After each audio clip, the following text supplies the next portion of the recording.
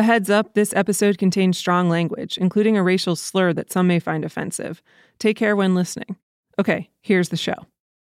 WBUR Podcasts, Boston.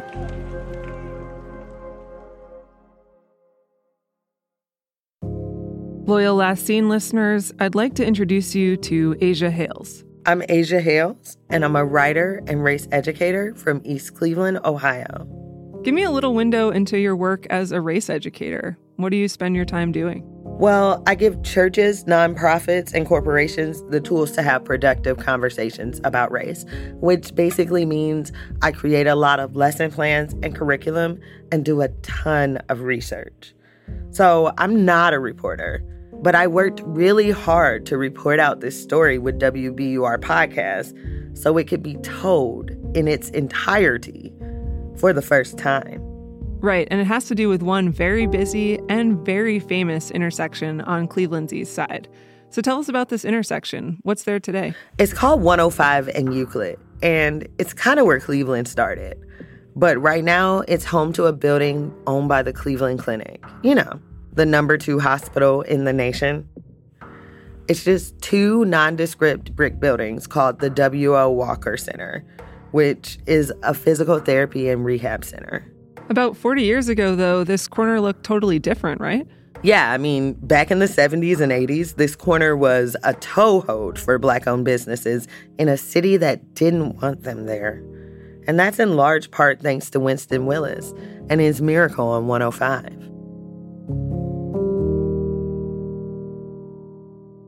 I've never heard of Winston Willis.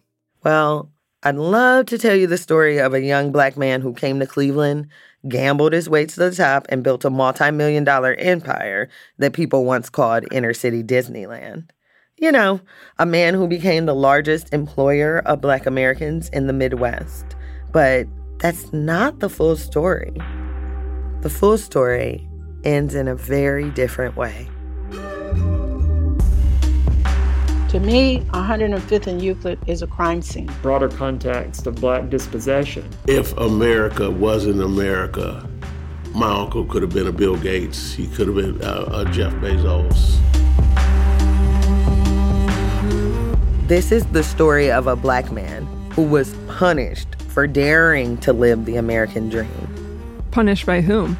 It's not that simple. You can't just put it down to one person or one entity. This was a conglomeration of forces coming together. And here's the thing.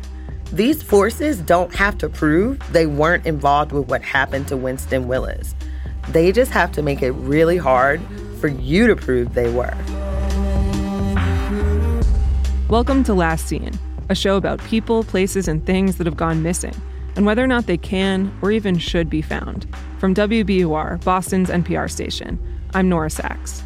Today, for the final chapter in our Season 2 anthology, we hear a story that comes from a clear point of view. Race educator Asia Hales is on a search for proof of the missing legacy of Black business mogul Winston Willis while he's still alive. This is episode 10, Searching for a Miracle.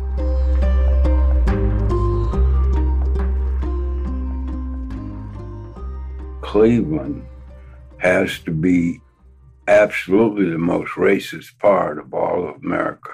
That's Winston Willis 4 years ago, speaking for a documentary that was never made. He's talking about Cleveland in the 60s, but honestly, not much has changed since then. By the time I was born in 1985, Cleveland had earned the label hyper-segregated. Today, Cleveland still ranks in the top 10 most segregated cities in America. That's why it surprised me to learn that a Black millionaire once owned prime real estate on Euclid Avenue with 28 businesses where Black Clevelanders could shop, work, and thrive. A place they called inner-city Disneyland. I'm getting ahead of myself. Let's go back to the very beginning. Winston Willis grew up in Detroit, Michigan, and he was always a bit of a rebel. A rebel who would go from being a hustler to becoming a serial entrepreneur and real estate developer.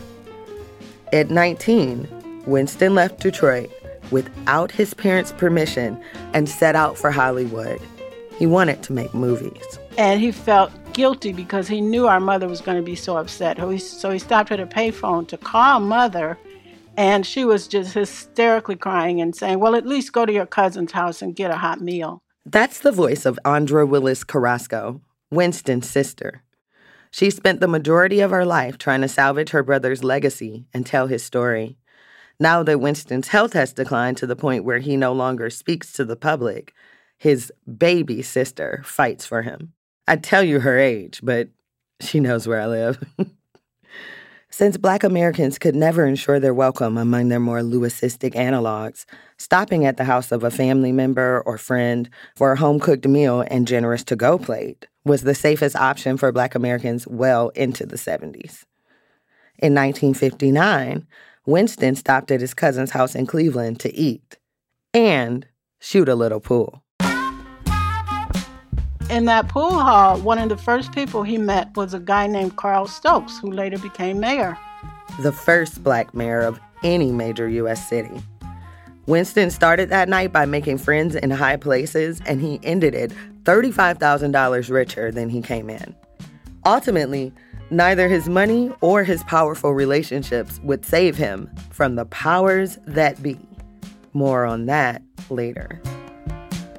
Winston grew up managing his father's tile shop. That's where he met and befriended jazz legend Miles Davis. He was shopping there. So when Winston won $35,000 in a pool game, he used his winnings to start Detroit Carpet and Tile, the first of over 24 businesses Winston would eventually own on Cleveland's East Side. Detroit Carpet and Tile was where Willis met his first love, a woman named Charlene. And with Charlene, Winston and Charlene created the Jazz Temple, and that was in 1961. The Jazz Temple sat across the street from Case Western and a stone's throw away from University Hospital. The building bordered an infamously anti-Black neighborhood called Little Italy. At 19, Winston was too young for a liquor license, but he knew he didn't need to sell alcohol to turn a profit. Top-notch performances at affordable prices would keep the music accessible and the chairs full.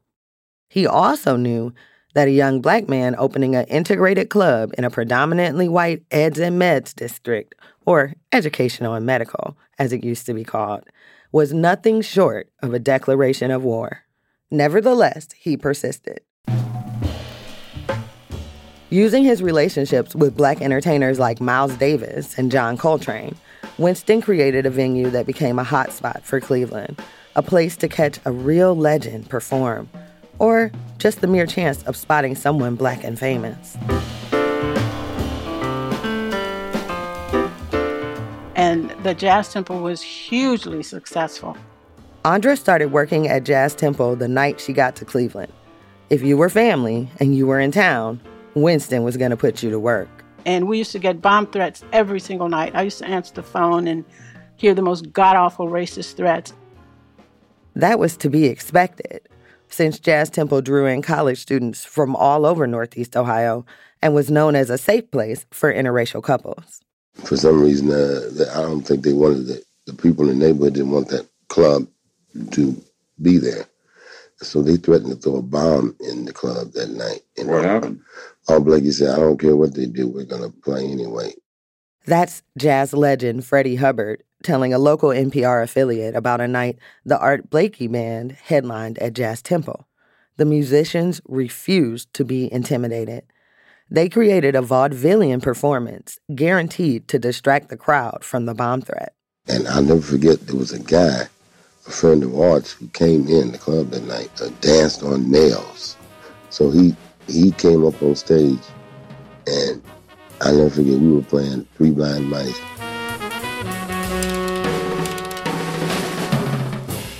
And this guy laid down on some nails. I'll never forget that. And he walked on glass right on stage. Threats of racial violence did little to deter college students from going to see some of the hottest acts in the country. I'm looking at a poster from back then of Jazz Temple headliners that reads like a who's who of 1960s Black entertainers. Miles, Coltrane, Dinah Washington, Red Fox, Herbie Hancock, Richard Pryor, Dick Gregory, even Malcolm X came to worship at the temple. But the Jazz Temple's success would be short-lived. What happened to it? It was bombed. Just 2 weeks after Art Blakey's friend danced on nails, someone put dynamite in the exhaust vent. It was the end of Jazz Temple.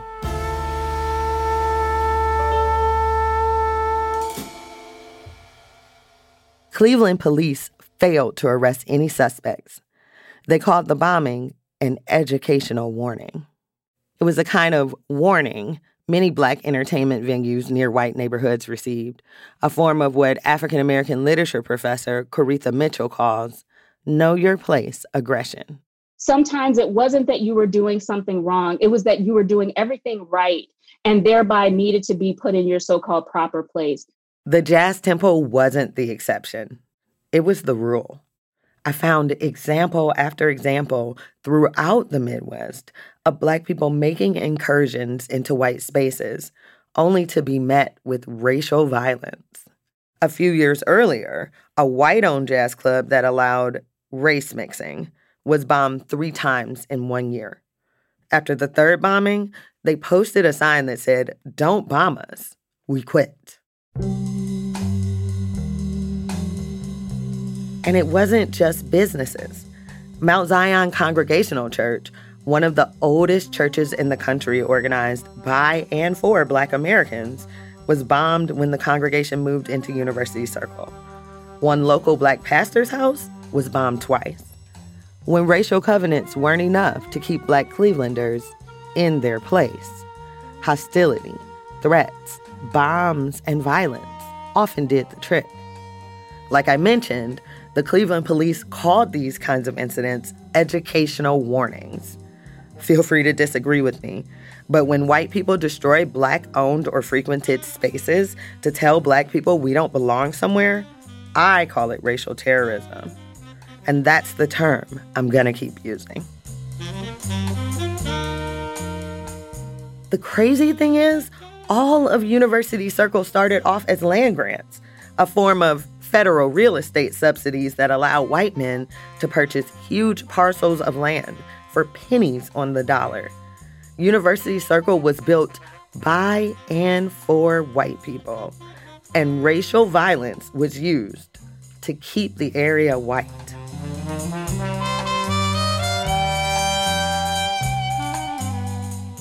Black residents and business owners had no recourse against racial violence. They simply had to pick up the pieces and move on, which is exactly what Winston did. In the years after racial terrorists destroyed the Jazz Temple, Winston opened up over 24 more businesses throughout the Midwest. He invested in high liquidity businesses like after-hours restaurants, adult movie theaters, number stations, which are bodegas where you can gamble. Businesses that didn't ruffle any feathers and which allowed him to stack cash. Winston knew that when it came to real estate, the only color that really mattered was green. Then, in 1968, Winston finally got the lucky break that would take him from being the new kid on the block to being able to buy the block.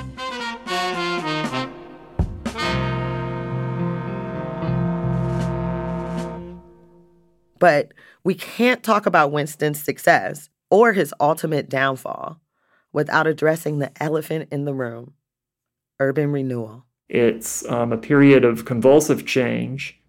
I'm Mark Souther. I'm a professor of history at Cleveland State University in Cleveland, Ohio. I teach courses on U.S. history, 20th century urban history, and public history. Mark helped me make sense of the University Circle Winston was trying to break into. The area had always been known as an Eds and Meds district, home to Case Western Reserve University, university hospitals, and what was at that time a small but promising teaching hospital called Cleveland Clinic. The powers that be in Cleveland had eyed that area as an important node of future activity. You know, it was a place that had been Cleveland's second downtown. It had, in their eyes, fallen into blight and decline. and now they wanted to redevelop it. And they envisioned, a campus, again, towers in the park. If you can just look at the pictures, they wanted it to be less dense, but with high rises, surrounded by green space. That idyllic image does little to describe the brutal reality of urban renewal. I mean, heck, the urban renewal program, it was not for nothing that some people called it Negro removal. Urban renewal is a nexus of strategic disinvestment and displacement. After World War II, the Federal Housing Act allowed the government to send states money to purchase and develop blighted areas. States marked off neighborhoods for urban renewal, which allowed them to forcibly displace residents and businesses through a process called eminent domain. Most U.S. cities put some amount of land under urban renewal programs, but Cleveland went all in. Cleveland really bit off more than it could chew. It got really excited about urban renewal, and it put 6,060 acres under urban renewal planning. The University Euclid Urban Renewal Project was one of the biggest in the city. New amendments to the Federal Housing Act allowed cities to count expenditures made by hospitals and schools as match money to leverage federal dollars, essentially letting cities redevelop for free. That would have been attractive had it all come together, and it didn't really come By together 1961, the city of Cleveland had already used eminent domain to displace over 1,000 Black families, making room for the clinic to expand. Phase 2, which was spearheaded by Cleveland Clinic, would eventually displace upwards of 20,000 Clevelanders, most of them Black. Black residents of University Circle were being forced into 2 nearby areas, Huff and Glenville. Displacement, racial terrorism, and poverty created a perfect storm of discontent. By the mid-1960s, Cleveland's East Side was a powder keg ready to explode. And eventually, it did. Things are gonna get jail. No more brothers in jail. Martin Luther King Jr. and Malcolm X both visited Cleveland in the mid-1960s. They spoke at Corey United Methodist, Cleveland's largest Black church. And so every Black person in this country must rise up and say, I'm somebody. They attack all of us for the same reason. All of us catch hell from the same enemy. Freedom is never voluntarily given to the oppressed. Both wanted Black Clevelanders to stand up for their rights, but their messages, much like their methods, were very different. We've got to get smart. We've got to organize. Today it's time to stop singing and start swinging.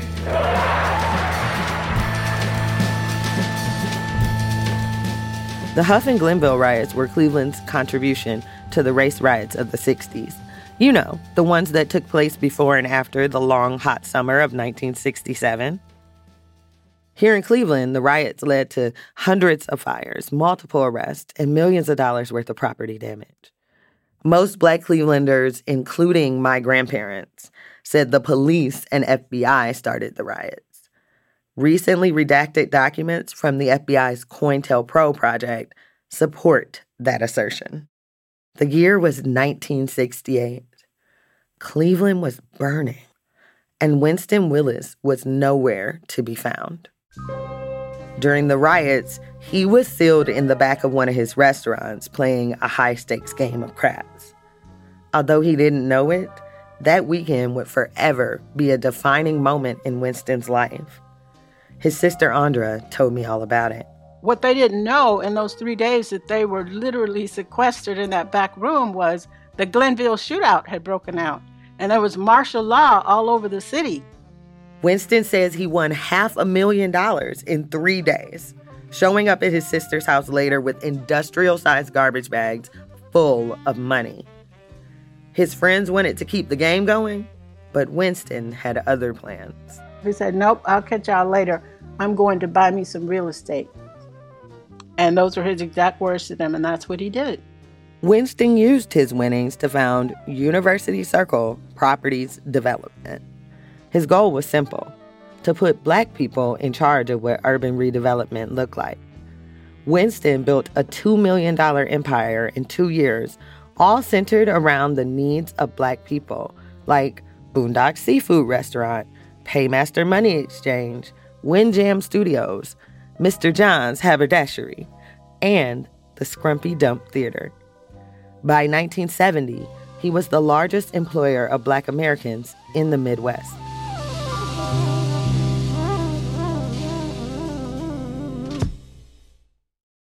Unfortunately, Winston's vision for the community didn't quite fit with the city's idea of urban renewal. Professor Mark Souther explains. I don't think they actually used the term Skid Row, but that was the type of term that was used in a lot of cities to describe businesses that catered to African Americans. And granted, some of these businesses were adult businesses. The Pussycat Cinex, an adult bookstore, was the only adult business Winston owned at that location. With 28 businesses on the corner of 105th and Euclid, Winston was in the way of the city's urban renewal plan. And the city went out of their way to make sure that he knew it. He faced constant setbacks and sabotage, from direct threats on his life to bogus code violations and character assassination by media, who called Winston a pornographer and a slumlord. Was Winston a slumlord? No. Do you want me to tell you how that came about? Yes. Okay. The city and the utility companies, like the Electric Illuminating Company, they would pull back the utilities in his beauty salon and claim that it was for non-payment, but the payments were made. But they did that on purpose to be able to portray him as a slumlord. He was not a slumlord. All of his buildings were very well maintained, and I have lived in some of his buildings, and so none of this was true. No.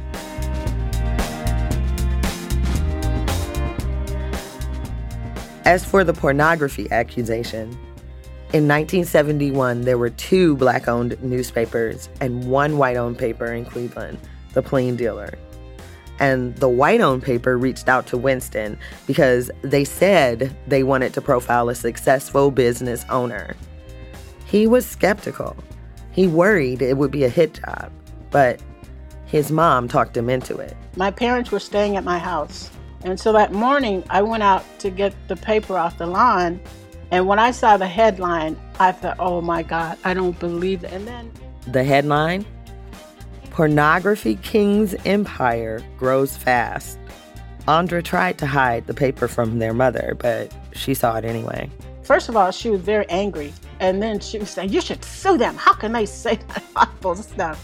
But yeah, she was very angry.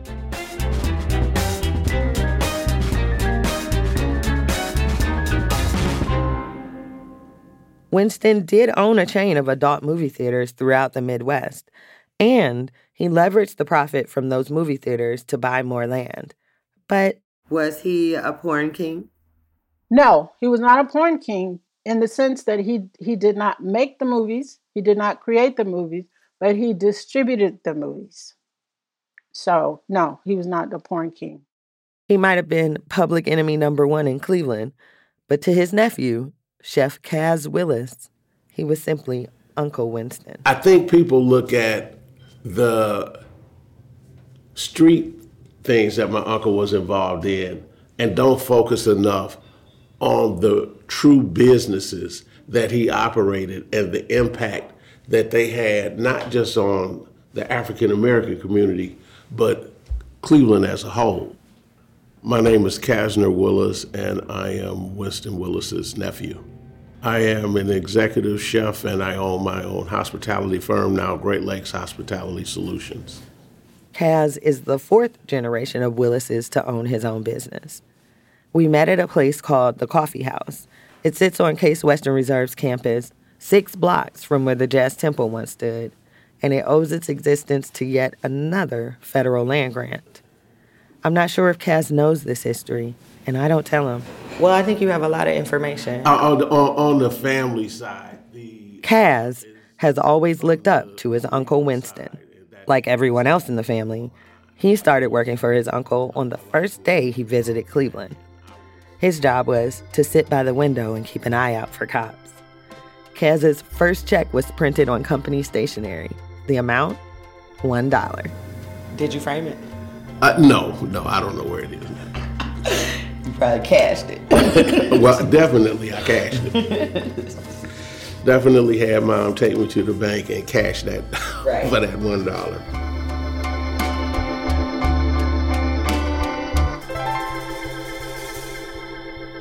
I asked Kez about the newspaper article that called his uncle the porn king of Cleveland. He barely remembers.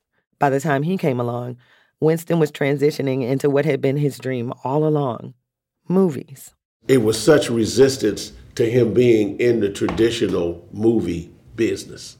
And the distributors had been giving him hell to get first-run movies. Winston convinced the distributors to play ball by showing up at their office with a Molotov cocktail in hand. He was charged with attempted arson, but when he got out, he was, tolerated. He forced his way in. That's what made him dangerous. Winston's willingness to fight fire with fire. Kaz tells me about going to pre-screenings with Winston when he was 13 or 14 years old. They were the only black people there. They called them sneaks. Representatives from all the other movie theaters were there. And a movie like Claudine or something like that would come out and they say, "Get that to the niggas." Yeah, they didn't have any interest in playing them because at that time they saw no revenue in African American or people of color in that star power. But that all changed in 1972 with the cult classic Superfly, a fictionalized version of the life of Frank Lucas, the Harlem-based kingpin Denzel Washington portrayed in American Gangster. So you are what you are in this world. That's either one or two things. Either you're somebody or you're nobody. Be right back. So for 6 months, we knew that Scrumpy Dump was gonna get Superfly. This dude is bad, and he ain't just fly. He's super fly, yeah. Winston told Andra to quadruple the concession orders for the premiere. And I would just say, would you just let me do my job? I know what I'm doing. But on the morning of Superfly's premiere, I turned the corner, coming down Euclid Avenue. The line was around the block, like twice. She hadn't ordered enough food and was worried about her brother's reaction. But you know what? When I got there, he didn't say one word to me. Winston was in the back. He was handing out money to all of his employees to go to the grocery store to buy more hot dogs, to buy more popcorn. Then we wouldn't have enough to feed all those people. And he was absolutely right. But he never, ever scolded me about it. He just didn't say anything. He just found a way to get the job done. Unlike Andra, Winston knew that black Clevelanders would turn out en masse for a chance to see themselves on the big screen. From the movie side, I never saw anything like this. It was two senses of pride going on. The first sense of pride was as an African American that we were even on the big screen in the first place, because that was non-existent. The second sense of pride was that it was at our house. It was at our house. That was gigantic for me. Oh, Superfly, you're gonna make your fortune. And to this very day, I can recite every line of dialogue from that movie because I heard it so much. With black Clevelanders' overwhelming support for Superfly, the Scrumpy Dump Theater and Winston's other businesses at the intersection of 105th and Euclid became a destination location for black people, smack dab in the middle of University Circle. Locals called it Inner City Disneyland.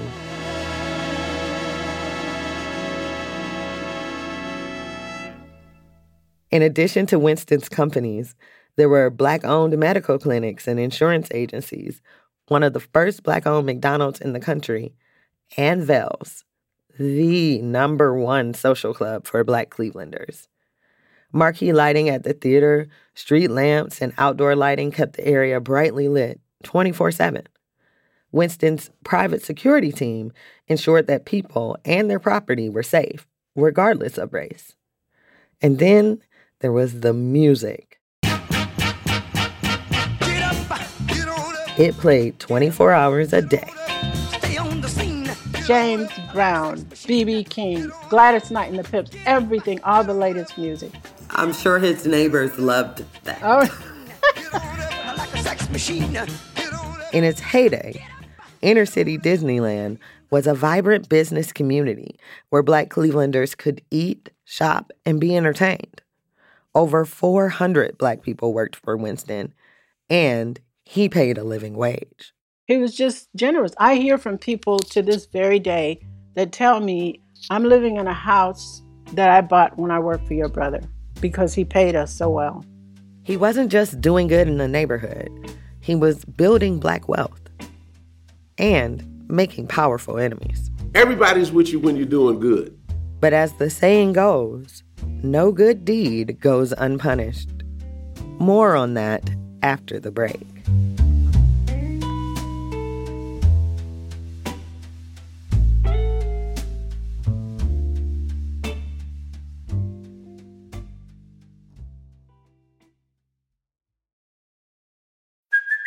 Hey, it's Kaylee Cuoco for Priceline. Ready to go to your happy place for a happy price? Well, why didn't you say so? Just download the Priceline app right now and save up to 60% on hotels. So whether it's Cousin Kevin's Kazoo Concert in Kansas City, go Kevin, or Becky's Bachelorette Bash in Bermuda, you never have to miss a trip ever again. So download the Priceline app today. Your savings are waiting.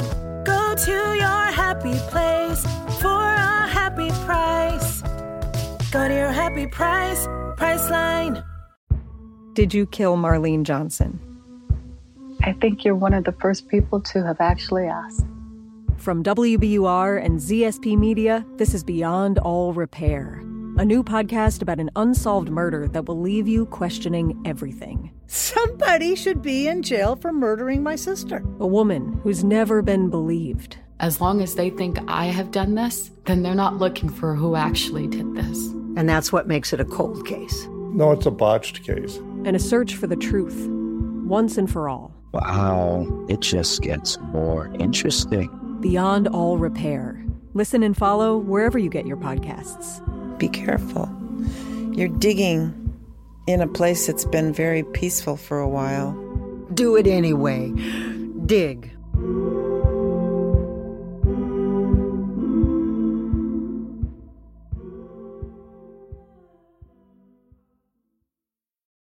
So, what happened to Winston's miracle? And how did a multimillionaire go from the largest employer of Black people in the Midwest to living in what his sister calls utter poverty? Let's find out. They were breaking laws in court left and right. He apparently punched him in the courtroom, and he got charged with contempt of court. One day, I'm the prince of the city. The next day, no money, nothing. For 4 years, the miracle on 105th Street was in full swing.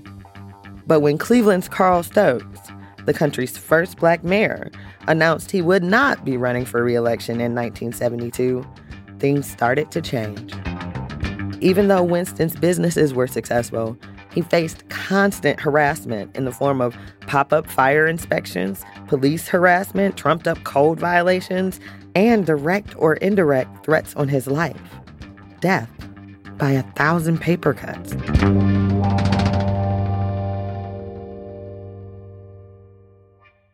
His sister, Andra Willis Carrasco, explains. If he had witnesses to certain crimes that were being committed, the judge wouldn't allow that person to testify.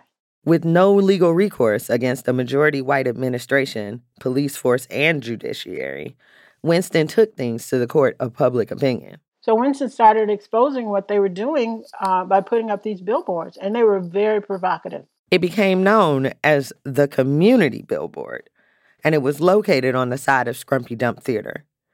The billboards were essentially a Black Lives Matter movement in the early 1970s. Winston used them to call out racial violence from police officers, FBI infiltration of Black Power movements, and even Cleveland Clinic. Winston posted a billboard saying Cleveland Clinic had 0 Black doctors.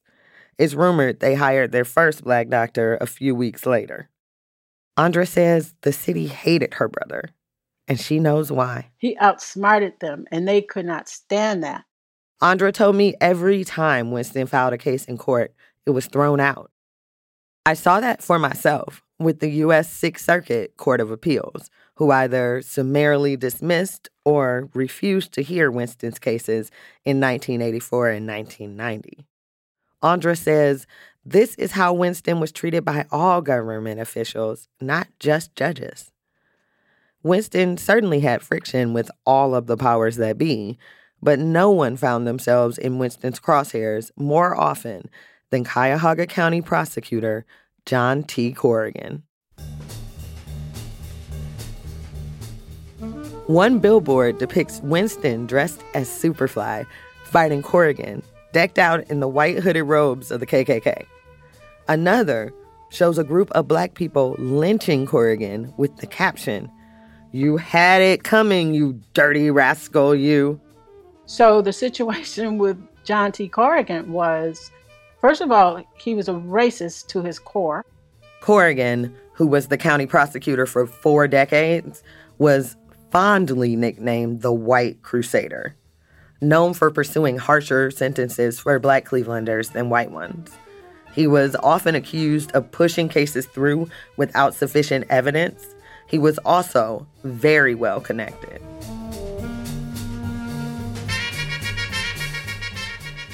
Cleveland is riddled with Corrigans, serving as judges, prosecutors, and reporters even now. Andra says the Corrigan family had Cleveland in a chokehold. He hated Winston's guts, but Winston always would goad him, and he would say, "John Corrigan, my man." And then he would walk up to him and say, "Why do you hate Black people? We haven't done anything to you." And one time he did that, and Mr. Corrigan socked him in the face.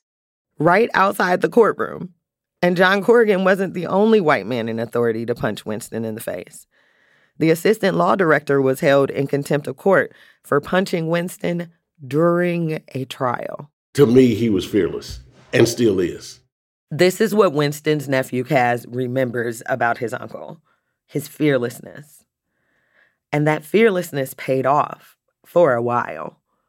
For 10 years, Winston thrived at his 105 in Euclid location, despite the city's efforts to discredit and destroy him.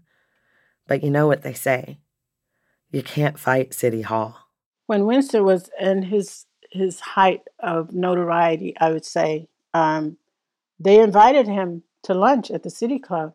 The City Club of Cleveland was founded in the early 1900s, and it's one of the oldest independent free speech forums in the United States. He was the first Black person ever invited there, even long before Carl Stokes or anyone, or Obama, who many, many years later. City Club wined and dined him. Then, Andra says, a few guys from the Cleveland Clinic invited Winston to take a ride in their limo.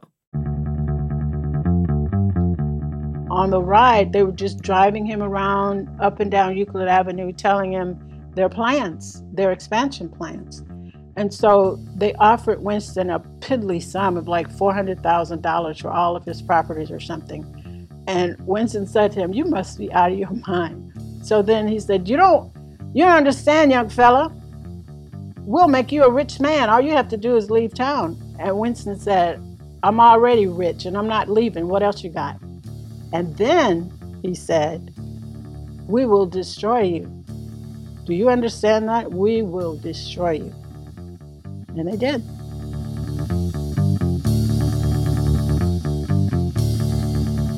My producers keep asking me, who is this ominous they? And the architect of all of this was George Voinovich. He started out his legal career as the county auditor. Then he was the mayor. Then he was a senator. Then he was a governor. And he hated Winston's guts. George Voinovich and John Corrigan are part of they. But so is the entire Cleveland judiciary, the entire police force, and other white business owners, University Circle Inc., everyone is complicit. It's Winston versus what my grandmother called the PTB, the powers that be. First, there was the arrest.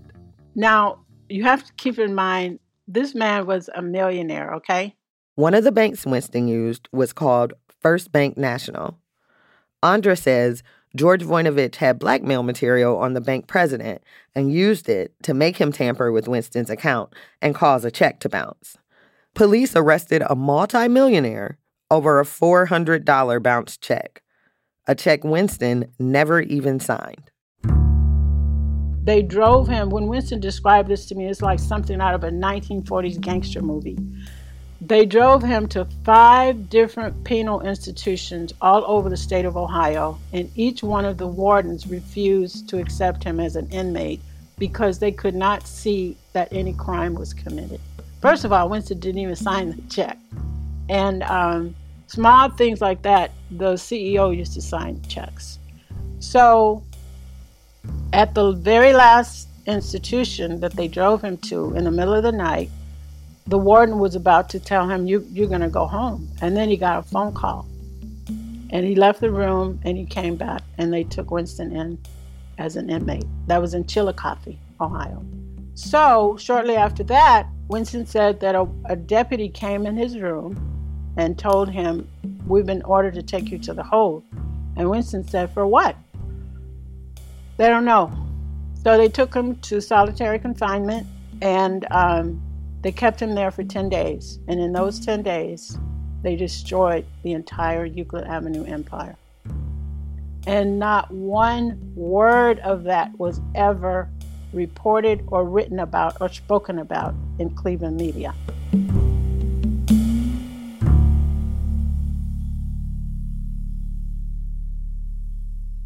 When Andra says destroyed, she means bulldozers and wrecking balls. She says there were witnesses. Because the FBI and the police had the entire area cordoned off, and they wouldn't allow people to walk on the street. Maybe that's why I can't get anyone Black outside of Winston's family to speak about the incident on the record. Cleveland Clinic casts long shadows here. If you're not from Cleveland, you probably only think of it as the number 2 hospital in the country. But if you are, you know how the hospital has built an empire by displacing communities and residents as its need for land has grown and continues to grow. And you know whose needs have been erased by that growth. How were they able to keep this out of the news? How come we haven't, I'm a Clevelander. I grew up in Cleveland. I went to Cleveland City Schools. How come we haven't heard of your brother? Because the plain dealer was in the grip of the Cleveland Clinic. Always.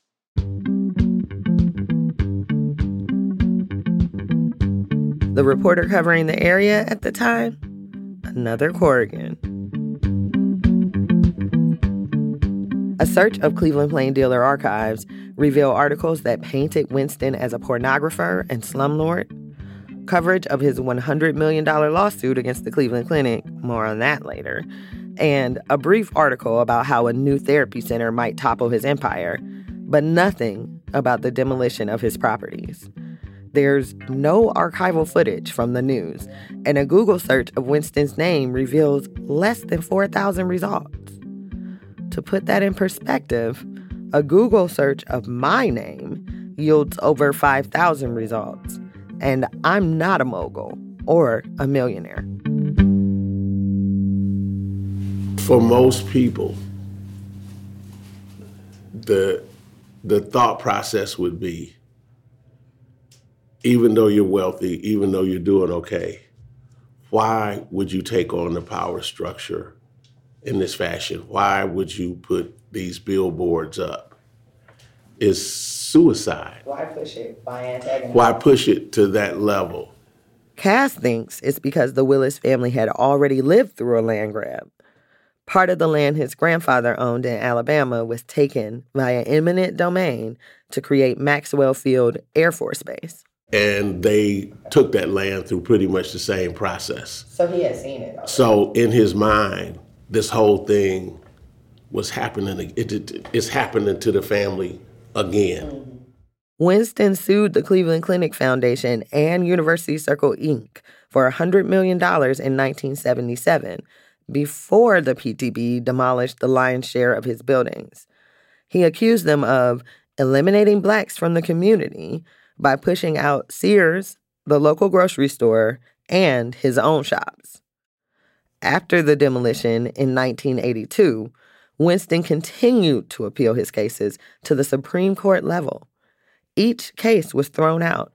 Winston has never stopped fighting for his businesses. And in 1999, he recruited his sister.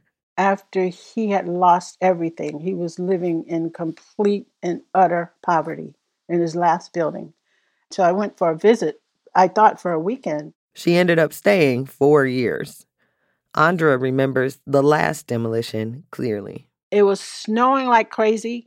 The truck broke down. Andra was walking to the courthouse to serve papers to a city judge, informing him Winston's case was no longer in his jurisdiction. He held the hearing anyway, and he said from the bench that he had never laid eyes on me. And he said, "Who are you? I've never seen you before." And he ordered us out of the building by 8 o'clock the next morning.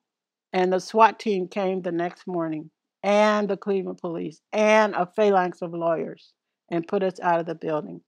Despite his concerted efforts, Winston lost everything. Can you tell me about how he went from being a young man who built a $2 million empire in 2 years to being completely broke in 1999?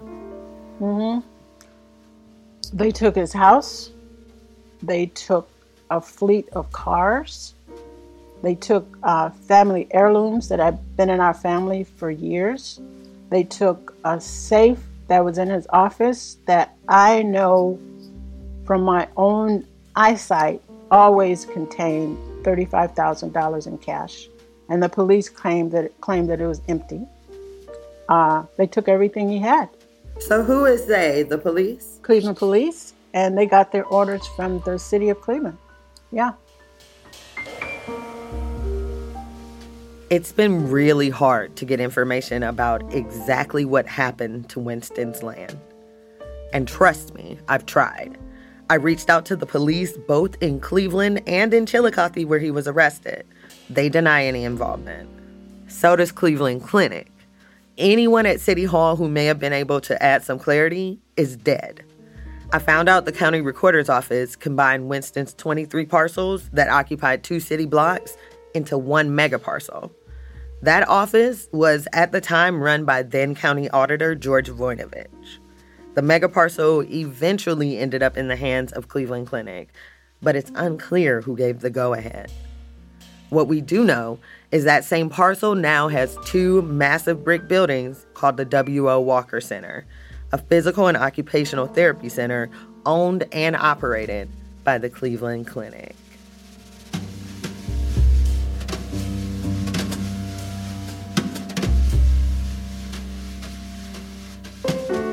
Efforts to tell Winston's story keep meeting similar dead ends. In 2020, the city's Museum of Contemporary Art dropped a grant-funded installation honoring the Jazz Tempo. The museum and the foundation that issued the grant both declined to comment.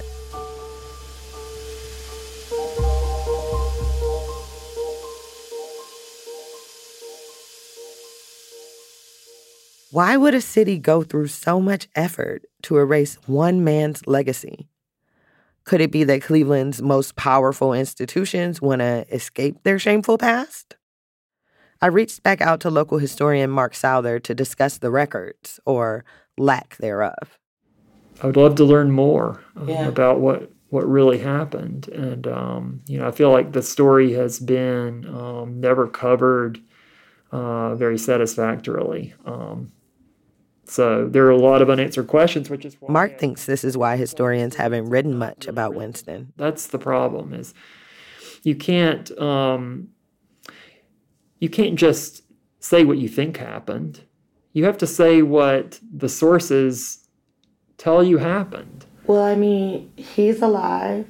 His sister's alive. His nephew's alive. They all lived during that time. Is that not enough? Mark says even Andra is not a primary source. I mentioned she has recordings of Winston she took for a documentary that was never made. She's got chapter and verse, but people still don't believe her. I asked Mark what would make historians feel able to write authoritatively about Winston. I think you need court records. I think you probably need we need property records. Records really no one has been able to find.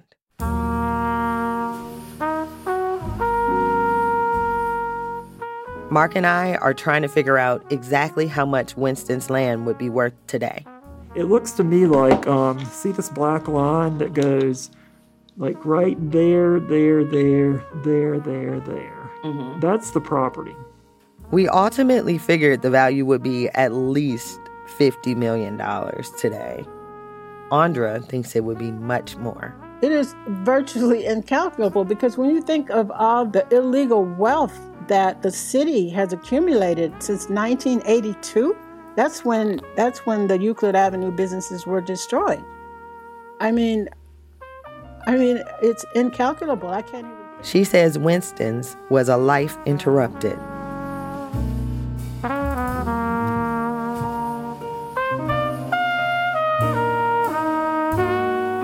Winston turned 82 last October. Since then, his health has declined to a state where he no longer interacts with the public. He's in a skilled care facility that Winston's family would rather not name.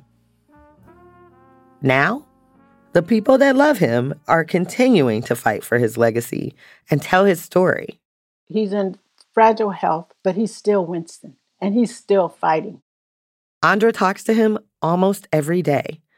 She says he still remembers case numbers and lawyers. I can hear his caregiver saying, "Mr. Willis, come on, it's time for your bath." And he'll say, "I don't want a bath. I want a lawyer. Get out of here." Andra might not be as outspoken as her brother, but she's a fighter too. She's written 2 unpublished documentaries and is working on a book. After 30 years of telling Winston's story to anyone who would listen, she's finally getting some traction. What would be your wildest dream of the outcome of all of this work for you? Well, the outcome for your family? Here's what I want for him. I want to put him in his own house with round-the-clock nursing care. I want him to be safe and comfortable, and I want his stuff returned to him. She also wants to expose the PTB, the powers that be, for what she calls a hate crime against her brother. I want them to be held accountable for what they did. I want the city to be made to admit what they did. And I want them to know and appreciate the extraordinary person that Winston was. And that so much of this that he has done has been for his family. Even if Winston finally gets the recognition he deserves, it's unlikely that'll do much to reconcile Cleveland's hyper-segregated past and present. Because you don't really reconcile. You can move on, but if you don't reconcile in the process, I think you leave that wound open. I love that. I absolutely love that because I think that's what Winston's story represents to me, is an open wound.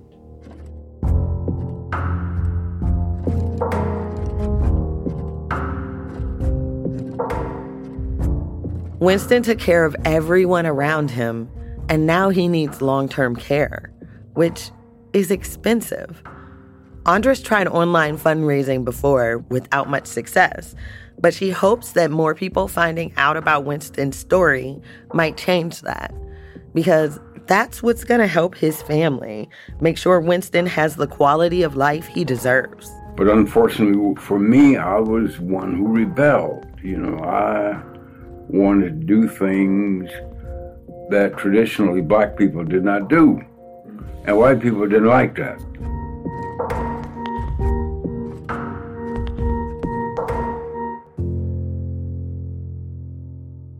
As for getting back all that was stolen from him, plus interest, In the immortal words of Denise Williams, it's gonna take a miracle.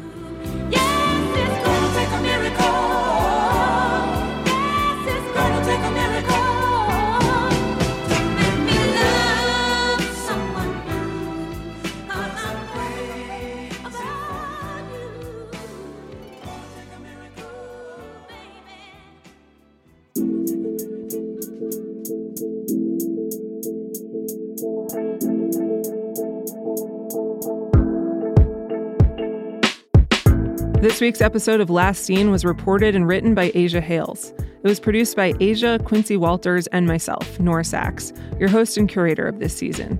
Story editing by Nick White. Mix and sound design by Emily Jankowski, Paul Vikas, and Matt Reed. Additional production assistance from my WBUR podcast teammates Amory Sievertson, Dean Russell, and Kristen Torres. Fact-checking by Mira Rahman. Ben Brock Johnson is our executive producer. Special thanks to Winston Willis, Andra Willis Carrasco, Kasner Willis, Mark Souther, Candace Gibson, Michael B., and WCPN in Cleveland.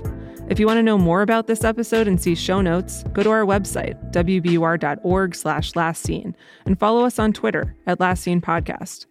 This was the last episode in our Season 2 anthology about people, places, and things that have gone missing. But if you enjoyed the show and want to support future seasons, support WBUR. Go to WBUR.org and click Donate. And remember, you can always pitch us your story ideas about things that have gone missing. Drop us a line at lastseenwbur@gmail.com. Thanks so much for listening to this series. We really enjoyed making it for you.